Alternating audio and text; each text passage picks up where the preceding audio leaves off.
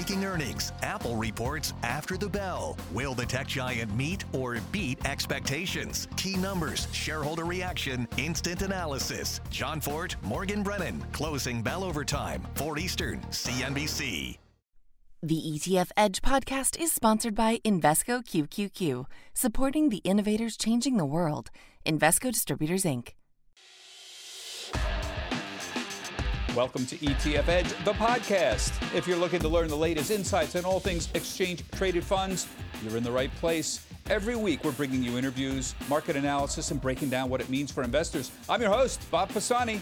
With earnings season upon us once more, consumer giants are raising prices. Banks are bemoaning higher wages as commodity costs surge. Tighter monetary policy just around the corner.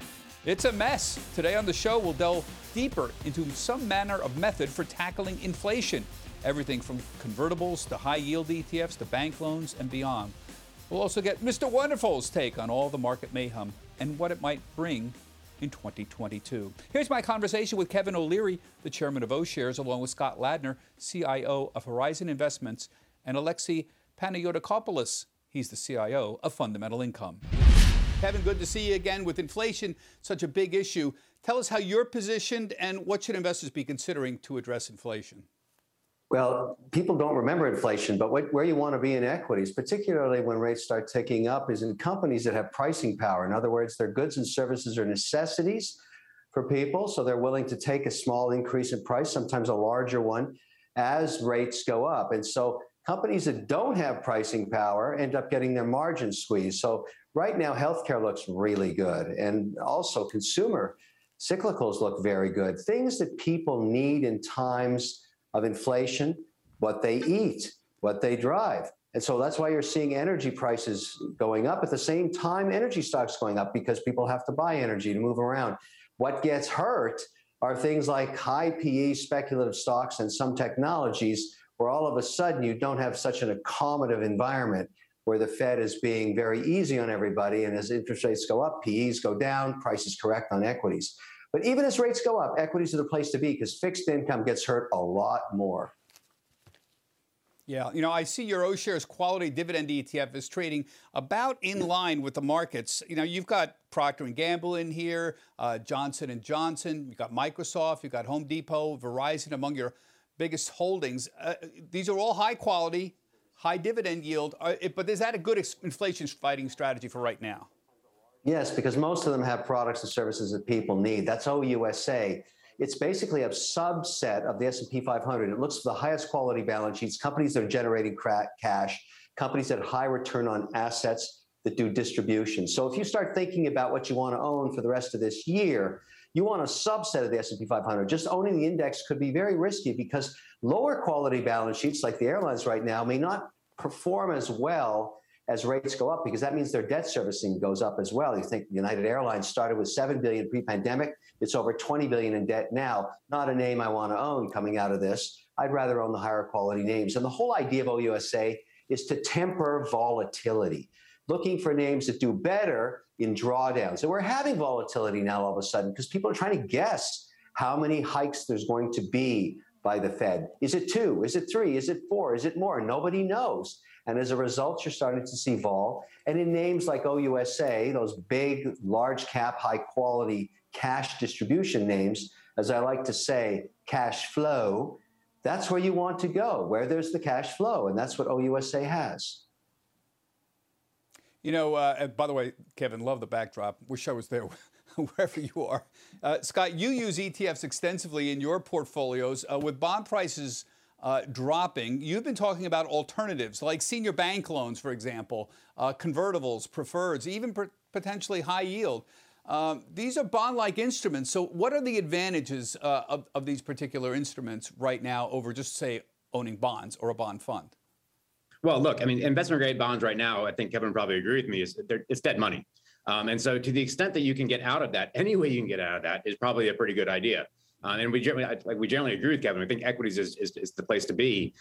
However, if we are stuck, like if we do need to get some sort of bond allocation into a model because there's constraints or there's security selection types of things we have to take care of, then the things you were mentioning work pretty well. Preferreds, converts, bank loans, high yield, all of these types of securities can help, at least give you a chance. The catch, though, is you've got to risk manage it in somehow, because all of those securities were down, all of those asset classes were down 20 to 30% in March of 2020. So not exactly the kind of return profile that you'd want out of a bond portfolio, but at least they give you a chance if you're stuck having to do something inside of bonds. We do agree equities is probably the better place to be. Yeah, but they turned around fairly quickly. And Kevin, I wonder what you're thinking about these alternative instruments. We always bring out senior bank loan ETFs, for example, short term. The rates rise fairly quickly because they're fairly short term instruments. Is that an alternative here to simply owning a bond portfolio? It is an alternative if you're forced into fixed income. I mean, I'm in a mandate where I have to have a minimum of 30% fixed income, and that's what I've done. I've taken it down to 30%, 70% equities. But I'm looking for shorter duration, triple B and above. In my case, it's pretty miserable returns. However, it is risk management. It's sort of how long and at what quality. And there's a lot of volatility now in fixed income. We just haven't had a market like this in a long, long time. My guess is that portfolio will probably underperform equities. I'm looking for 8%, earnings growth in 2022, plus 1% dividend yield for a 9% total return on my equities, even in times when the Fed is raising rates, because most of the companies I own in OUSA have pricing power. I do not think I will make 9% in my fixed income portfolio. I'll be happy to make 3.5%. I'd be happy not to lose money. This is an extraordinary time. Fixed income, which worked for 32 years, is not working anymore. That's a very good point that Kevin's brought up, Scott. You've also said, I've heard you say this, that 80-20 stocks to bond portfolio is now the new 60-40, that nobody should be doing 60-40 stocks to bonds, 80-20, and you can hedge protection. And can you explain why 80-20 is the new 60-40? I know you've also been talking about other kinds of things, hedged equity instead of bonds for diversification, like low volatility ETFs or covered calls or collared strategies. What might they be able to offer as well? But just explain why 80-20 is the new 60-40. It seems you agree with Kevin here. Yeah, I mean, absolutely. I mean, look, we generally think Kevin's got it right. I mean, you want to be in equities as much as you can, but there are going to be constraints sometimes on how much equity you can put into a portfolio. So if you are under some of those constraints, one thing you can do is you can say, listen, if 60-40 is sort of the standard portfolio, and I just know going in that 40% of my money is dead. Like it's going to get, like Kevin said, you're talking about if you're lucky to get 3% return, probably lucky to break even this year over the next couple of years, lucky to break even. And so I just want to minimize my allocation to that dead money. But I need to get the same kind of recurrent return profile, the same kind of risk characteristics as a traditional 60-40. One way to do that is to say, listen, we're going to cut our passive fixed income allocation in half, and we're going to replace the equity allocation with some hedged equity types of securities. So, Kevin mentioned the OUSA. Those are lower volatility types of securities. There are other explicit sort of low vol types of ETFs like HUSV or USMV. These are explicitly low vol ETFs. There's other ways you can use derivatives inside of some of these ETFs to get some of these return profiles that are a little more consistent with a balanced portfolio. So something like XYLD, which is a covered call ETF, or HEQT, which utilizes collars. These are different ways to skin this risk management cat and just get us out of this box of having to invest 40% of our money in something which we know is probably not going to do very well for us and for our clients for the next 3 to 5 years. Yeah, low volatility is an interesting strategy. I mean, to me, it says things like consumer staples. It says Procter & Gamble. It says utilities, for example. Is there any, if Kevin is right, then we're in for a higher volatility environment. Lower volatility might make sense as a balance, Kevin, at all. Does low vol make any sense, what he's talking about? Yeah, it does, because remember, a lot of mandates where specialized ETFs like we're talking about are being used are in trust mandates or pension mandates or sovereign mandates where they mark to market every day the AUM, the assets under management. And so volatility is not their friend. They don't want huge swings in portfolios like that when an endowment fund is trying to distribute 6% a year. And so for the period in the last 3 years, last 36 months, volatility was extremely low and more risk assets were put on even to the most conservative mandates within sovereign or pension. Today, I think we're going to see a switch back to lower vol. I think it'll become very favorable to be in higher quality names. So as you interpret lower vol, the reason, a Procter & Gamble doesn't have a 10% swing in its price in a day is it's been a steady eddy for 40 years. And so people buy their stuff and use it to live. And they, just recently talked about how they've had pricing power in the first inkling of inflation here. And those are the kind of names where you can hide in the weeds. For me, the low vol mandate has moved up to 40% of the holdings in our operating company, and I feel very safe being there. We've trimmed a little bit in where there's a lot of risk and volatility, because at the end of the day, when you're mark to marking in a pension or an institutional fund, it's what it's worth at 4:01 in the afternoon. And so you're going to see managers move towards these strategies of preservation of capital for the back end of this year. And getting 23% out of the S&P this year, I think, is impossible. Be happy with 8 or 9. Yeah, that's very interesting. You mentioned 8% earnings growth, 1%. That's close to the historic norm. With the dividend, the S&P has historically yielded 8 to 10% a year, and yet, guys, we haven't had that recently. The S&P has averaged 15% return a year since 2009. That's rather remarkable. If you figure 10% is the norm. If you believe in mean reversion, it would certainly argue for what Kevin is saying there, Scott. Are we entering a period of maybe not negative returns, but at least subpar returns to sort of get back to that mean reversion? 8 or 9% return would certainly make a lot of sense after 15% average in the last 12 or 13 years. It's certainly, Bob. I mean, look, we could get that, but averages can be pretty misleading. The period over which we're averaging is going to tell us a lot about kind of the study that we're going to go under. But really, at the end of the day, gains are a great risk management tool. So if we can get exposure to gains, if we can get gains in our portfolios when they're able to be gotten, that ends up being a pretty good risk management tool and pretty good wealth building tool. And then when we need to play defense, let's play some defense. Like Kevin said, and like we're all thinking, look, the Fed's embarking on a tightening cycle. It's probably not going to be a 23% type of return year. Like, we agree with that. But if we can get 7, 8, 9% out of a hedged equity portfolio, that's going to be pretty good and a heck of a lot better than we can do with bonds.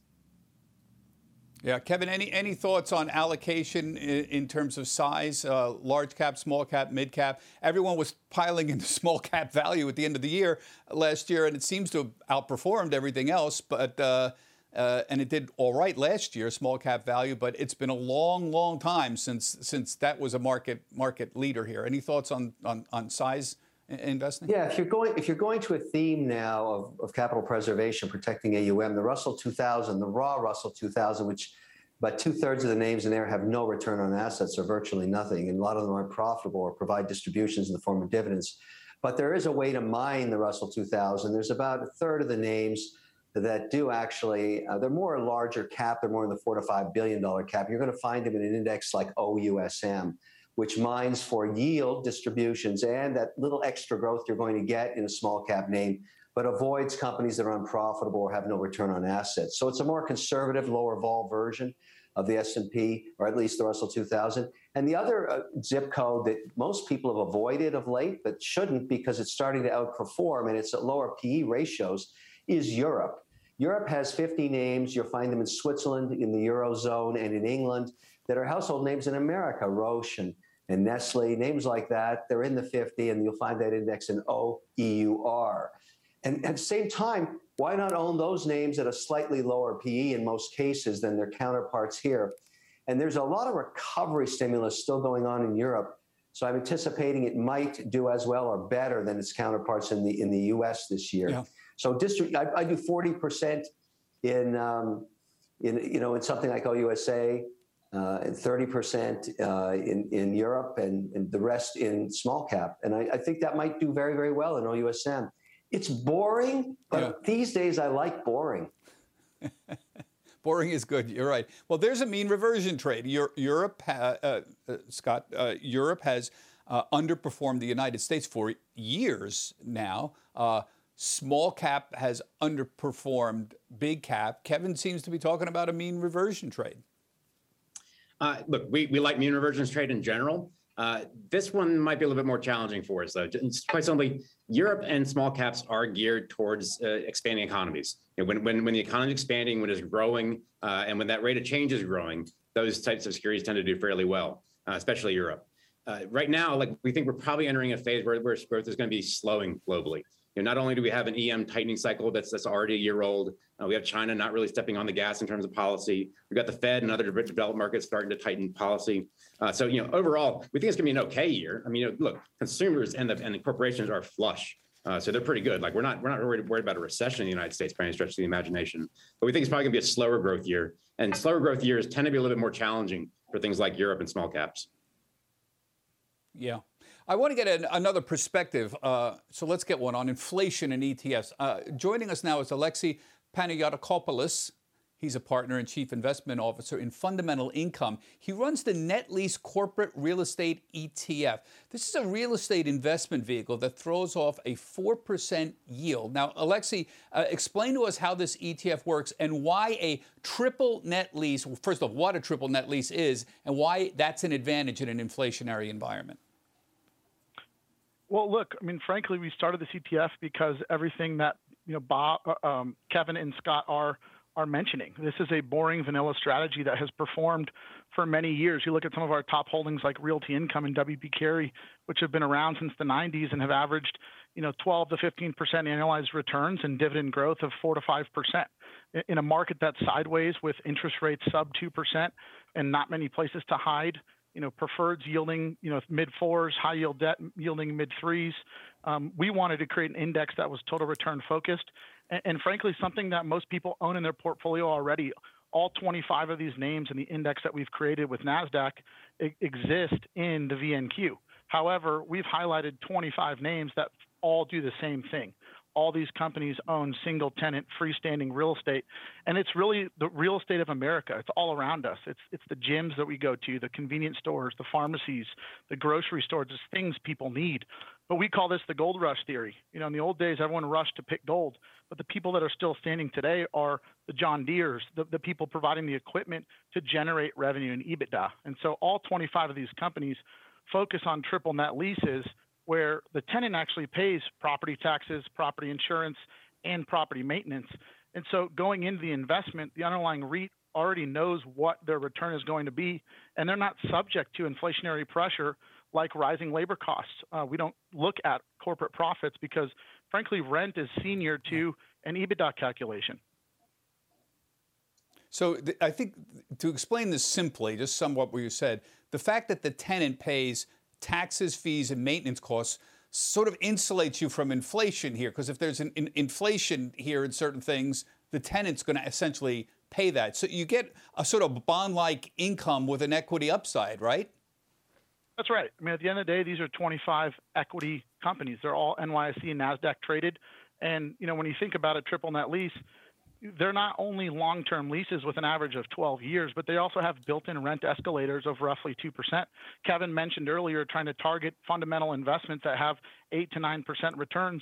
And frankly, if you look at underlying holdings of these 25 companies, these REITs are able to buy household names like Home Depot properties and Amazon properties and 7-Eleven for cap rates somewhere between 4 and 7%, with somewhere between 1 and 2% of annualized growth, which compounds over time. And so, frankly, these REITs are benefiting from lower interest rates because you're not really investing in a $10 billion portfolio today. It's almost like a laddered corporate bond portfolio where you've been buying into this over time with various interest rate environments, and they're going to rise when inflation rises. Yeah. Now, I'm looking at your largest holdings here, National Retail Properties, WP Carey, Realty Income, Stag Industrial, Store Capital. These are all, you characterize them as mission-critical assets, essentially. They own industrial spaces, they own warehouses, they own distribution centers, freestanding real estate, essentially, that's very important to the operations of these various companies, right? That's right. And really, that's what you're investing in. This is akin to corporate credit and more detailed and nuanced. It's contract risk. What is most important to an underlying company as dividends dwindle? And that is their real estate, because we focus on, and these REITs focus on real estate that is imperative to a company's ability to generate revenue and EBITDA. I mean, Amazon can't generate revenue without a distribution center. Starbucks can't sell a cup of coffee without a drive-through. And you go through, a lot of these are insulated from e-commerce. And frankly, e-commerce, lo and behold, actually requires more real estate than a lot of traditional brick and mortar retail. Yeah, it's a good point here. Kevin, your thoughts on REITs? This sounds like a very interesting idea here. Essentially, you're going to largely pass on any inflation costs to the tenant at this point. 4% yield seems pretty good. Is there something wrong with the picture here, or is there another way to look at this? No, I think there is a change of use, though. I'll give you an example. In a lot of my private companies where I sell goods and services, Bed Bath & Beyond closed 200 stores. Very desirable locations. We didn't lose any sales because they basically went direct to consumer in those suburbs. But those buildings themselves are going to get converted into climate controlled pick and pack storage for anybody that wants to deliver within 4 hours to the people in these dense areas in rural areas as well. So what is occurring in that process, and I'm looking at these deals myself, is maybe the cap rate pre the closing of the store was 5.5%, maybe 6%. It might gap up to maybe 6.5%, 7% during the capex required to convert it into a climate controlled storage pick and pack robotic facility. But it'll go right back down to a 4.5% cap. So there's a little volatility in real estate pricing during this conversion period. Same is going to happen with movie theaters. There's some other use cases that will change. 1,200 square foot strip malls may get some change there. And I'm trying to figure that out because in real estate's always been a big holding for me, around 31% of our operating company's portfolio. But we have definitely trimmed back on office, AAA office even, and have started to be more strategic in where we reinvested. And we're looking cloud kitchens, for example, things like that. So real estate's here forever. I definitely agree with that statement, but it's the way it's being used is changed as a result of consumer purchase behavior changes. What about that, Alexei? Are there use changes that you're dealing with, or it's the fact that, as you describe them, these are mission critical, sort of insulate them from use changes? No, Kevin's absolutely right. There's definitely going to be some volatility. If you look at data, public traded real estate has outperformed privately traded real estate probably 15 of 17 years. And the key here is not only do you get the current return, but you also own the asset. So in the event that Bed Bath & Beyond does close stores, like Kevin mentioned, they were repurposed. They were repurposed into longer term leases with secondary use, unlike corporate credit where, if you own a high yield bond and Bed Bath & Beyond goes away, your best case is your recovery, which historically has been less than 50% to bondholders. And so in this scenario, your recoveries can push 70, 80%, but your cash flow stream is still consistent. So in a period of volatility where you might see mid-cap value trading with dividends around 1%, 2%, there's going to be volatility in mid-cap value. In our eyes and in our own portfolios, this is a mid-cap value exposure. This is not just traditional real estate. And that's why we launched this with NASDAQ. It's the first and only of its kind, and it shines a spotlight on a new way of investing. The investing in fixed income of old, like Kevin and Scott both have addressed, is gone. But in an 80-20 portfolio, you do need some current income. And in this fact, income and growth can offset your duration. And this is a new way to invest in fixed income. Scott, is this a reasonable alternative to owning bonds? It seems 4% is pretty good. What attracts me is this mission-critical idea. It doesn't seem like a lot of places are going to close or have a use change that are mission-critical. Sure. No, it's a very valid use, a very valid capital allocation for people. I would just kind of use the same sort of warning as with things like high yield and converts and preferreds and loans. And, look, this should not be tourist money. Like these are specialized niche asset classes, and with the 4% yield is going to come a similar kind of risk. There is no free kind of lunch out there, and so I would just say, listen, if we're going to be building these portfolios of these kind of higher yielding types of instruments, let's not fool ourselves in thinking that yield is going to be there all the time. It's going to be a completely smooth ride. These things can have very sharp drawdowns, and so they have a very strong use case, but they need to be risk managed. They need to be actively risk managed. Yeah. And Alexei, just one final point here. REITs were a big market leader last year, one of the big sectors. They're laggard this year. Is there a particular reason for that? Yeah, I mean, there tends to be, fund flow issues and a reaction to rising interest rates. But again, this is like a laddered corporate bond portfolio. You're not buying, $200 billion of bonds in a low rate environment and then subject to rising rates. At the end of the day, these REITs were built over the last 20 years. And over time, your income factor and your growth are going to push down duration, and you're going to grow out of this, because when inflation occurs, cap rates also move, and these companies are also beneficiaries with very fixed cost models. And so as cap rates jump from 5 or 6 back to 7 or 8, where they have been historically, they're going to capture additional yield. And one thing that's really important about these sector-specific REITs is they have dividend payout ratios of about 80%. And so the dividend yield on these is not a yield trap. These are fundamentally built to reinvest cash flows. And by reinvesting, you're growing out of potential credit losses or inflationary pressures of the past. And so that yield is really generational from the reinvestment. Yeah, that is one of the characteristics of REITs. They do need to pay out a very large percentage of that cash flow. Now it's time to round out the conversation with some analysis and perspective to help you better understand ETFs. This is the Markets 102 portion of the podcast. Today we'll be continuing our conversation with Kevin O'Leary from O'Shares. Kevin, thanks for sticking around and continuing to talk with us. I didn't get a chance to talk to you about one of your other ETFs that are out there, the global internet giants, OGIG. And this has got, not surprisingly, all the big internet names in it. It's got Alphabet, but also Microsoft, Amazon, Meta, a couple of the Chinese names like Tencent. It's been hit pretty hard recently. I think down about 25% from the recent highs. Tell me a little bit about big cap tech and particularly big cap Chinese tech for 2022. So the use case for tech is, and the way you have to value it, you're going to have volatility. You always do. And I always go back when I talk to investors about the tolerance for volatility is go back. I've owned Amazon for 17 years. And it's a great case study of what you have to go through to achieve the long-term goals that you want in tech. Amazon has had 30 to 50% corrections almost annually for 17 years. It was painful, but look where you ended up. And so tech companies tend to be valued a little differently than traditional low-growth companies.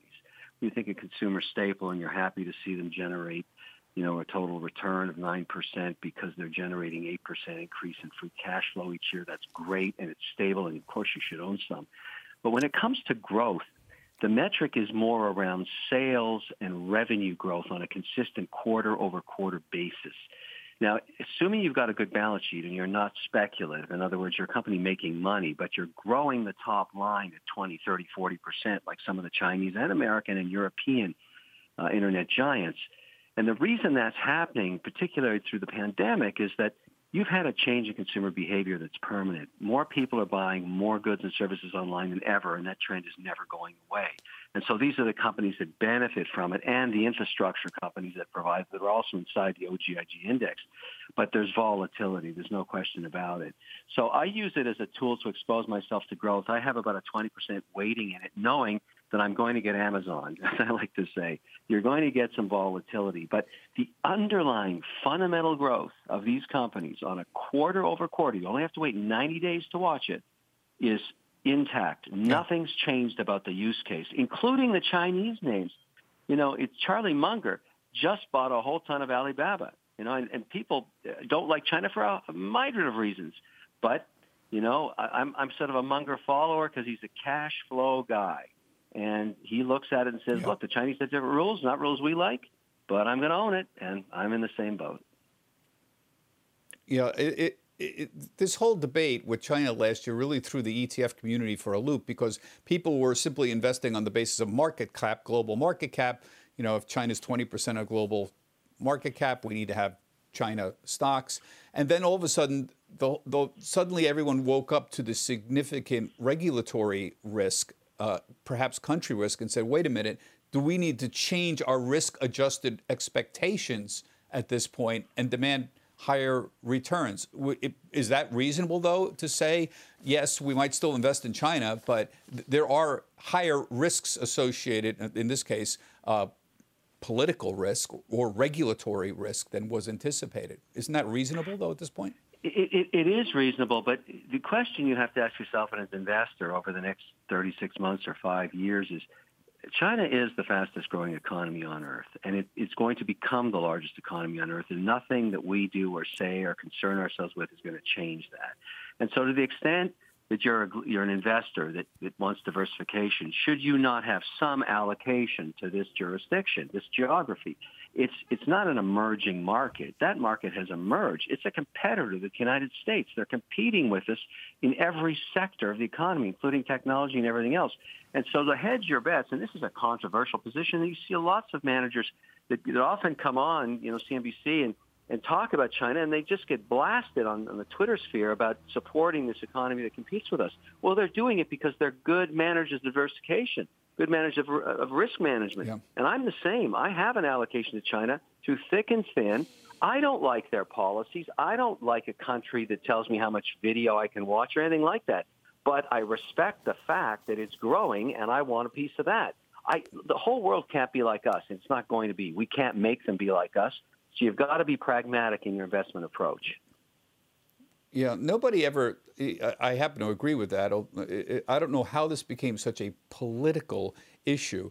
It was possible to invest in Russia for, there's been Russian ETFs around for a long time, and I don't know anybody who's screaming about, investing in Russia or other authoritarian regimes around the world. So my concern here is I think the political risk, the country risk, is much higher than people anticipated. And that's why the expectations need to be reset. It's based on a valuation question. Well, it's happened. So if you're buying in now, it's done what you said. It's corrected. But the growth metrics haven't changed. Alibaba's prospects haven't changed. Tencent's prospects haven't changed. People are people. They use the goods and services.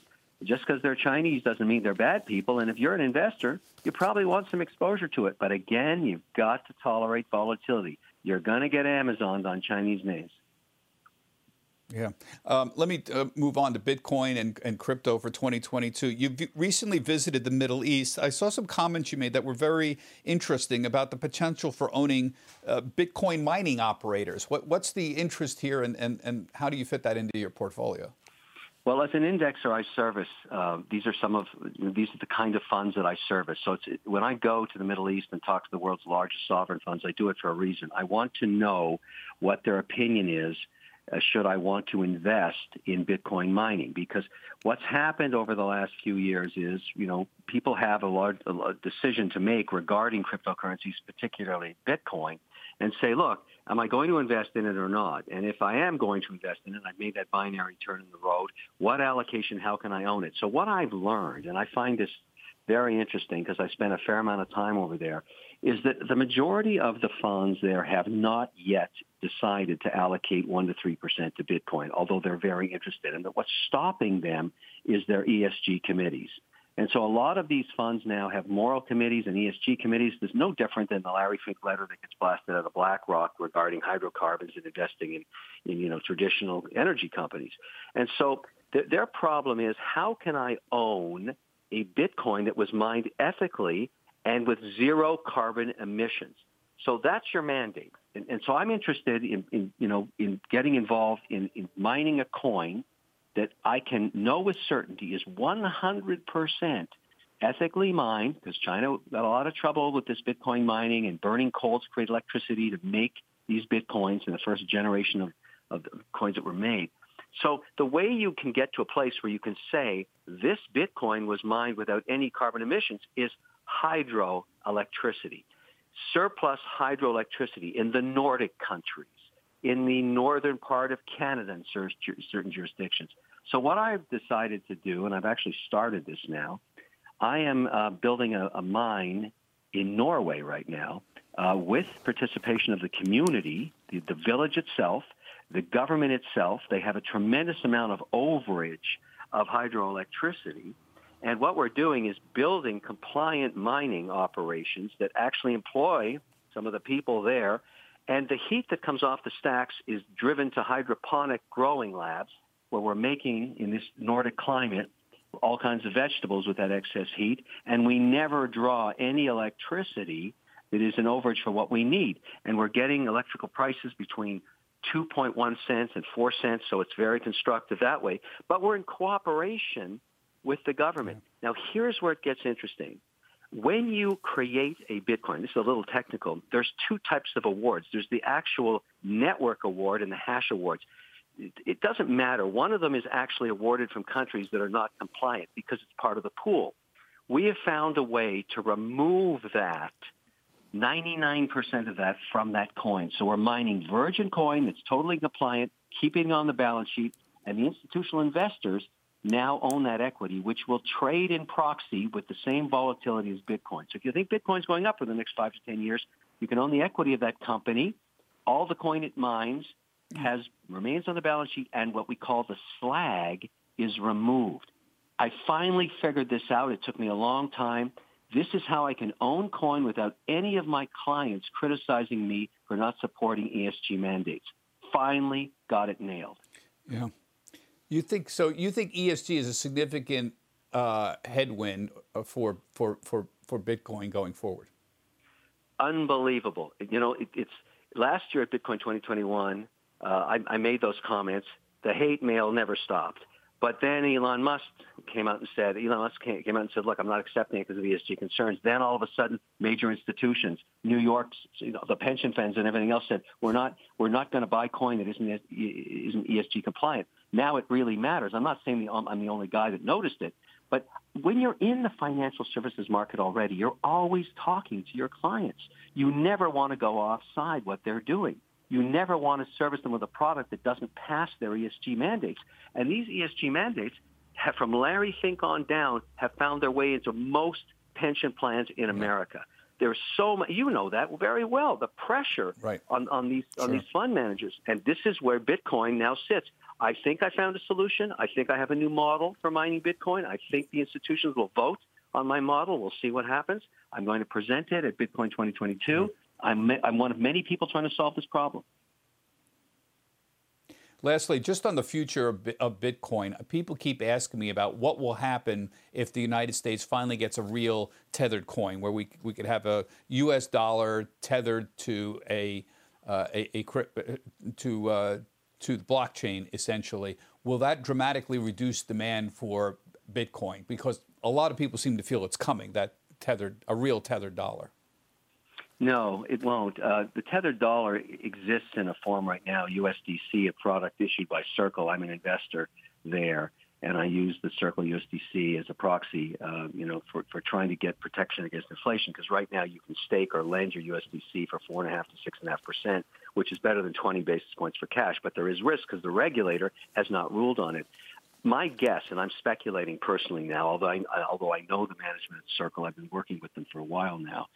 If they have to turn that thing into a bank, they'll do it. If they have to be FDIC regulated, they'll do it. Because I think it's going to be the innovators that are going to create these proxies to the dollar. If they have to back it with the dollar, they'll back it with the dollar, whatever it's going to take.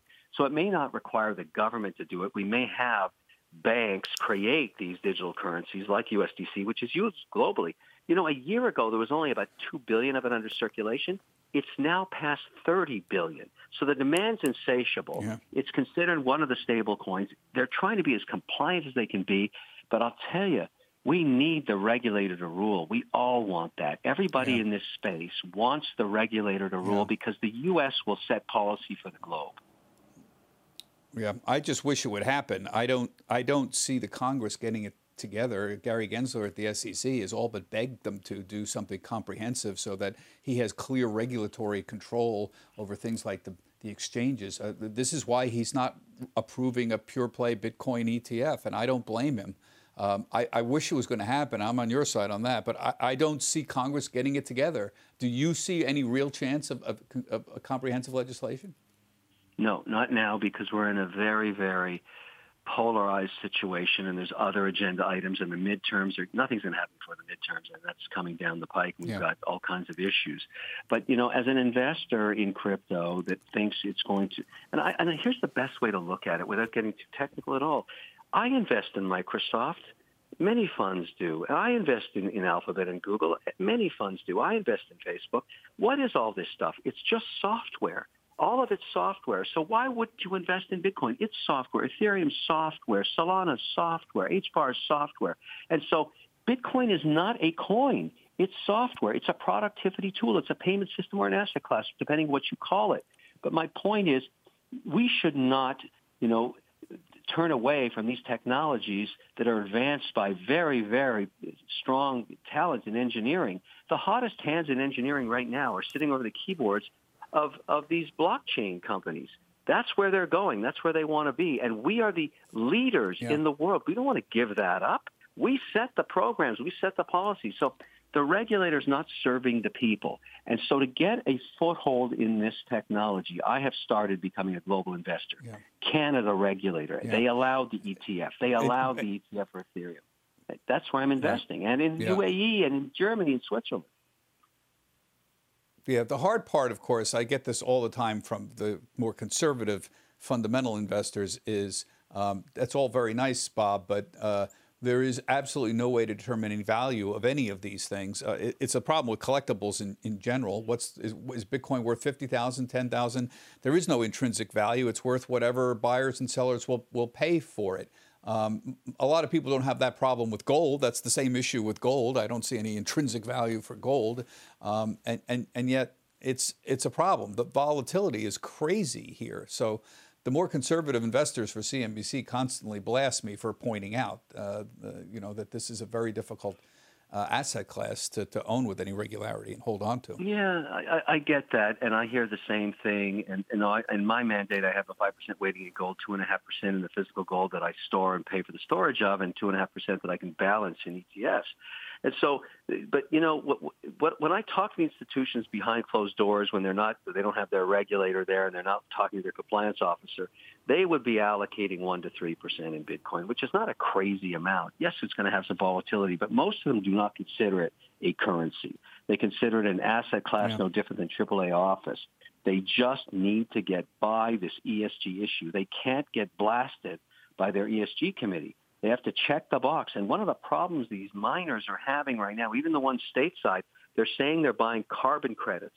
But the carbon credit tracking error is so large that if they ever get audited, they may be way offside. In other words, they didn't buy enough or they bought too much. They don't know. The better thing is just don't use hydrocarbons to make the coin. Use hydroelectricity, wind, or solar. Yeah. It's a good point. All right, Kevin, I'm going to have to leave it there. It's always a pleasure to talk to you. We can talk for virtually hours. You're just a font of different ideas, but I really appreciate you coming on. And everybody, this has been Bob Pisani with Kevin O'Leary talking about global investing and the Bitcoin phenomenon. Thank you, everybody, for joining us. Invesco QQQ believes new innovations create new opportunities. Become an agent of innovation. Invesco QQQ. Invesco Distributors, Inc. Breaking earnings. Apple reports after the bell. Will the tech giant meet or beat expectations? Key numbers, shareholder reaction, instant analysis. John Fort, Morgan Brennan. Closing bell overtime. 4 Eastern, CNBC.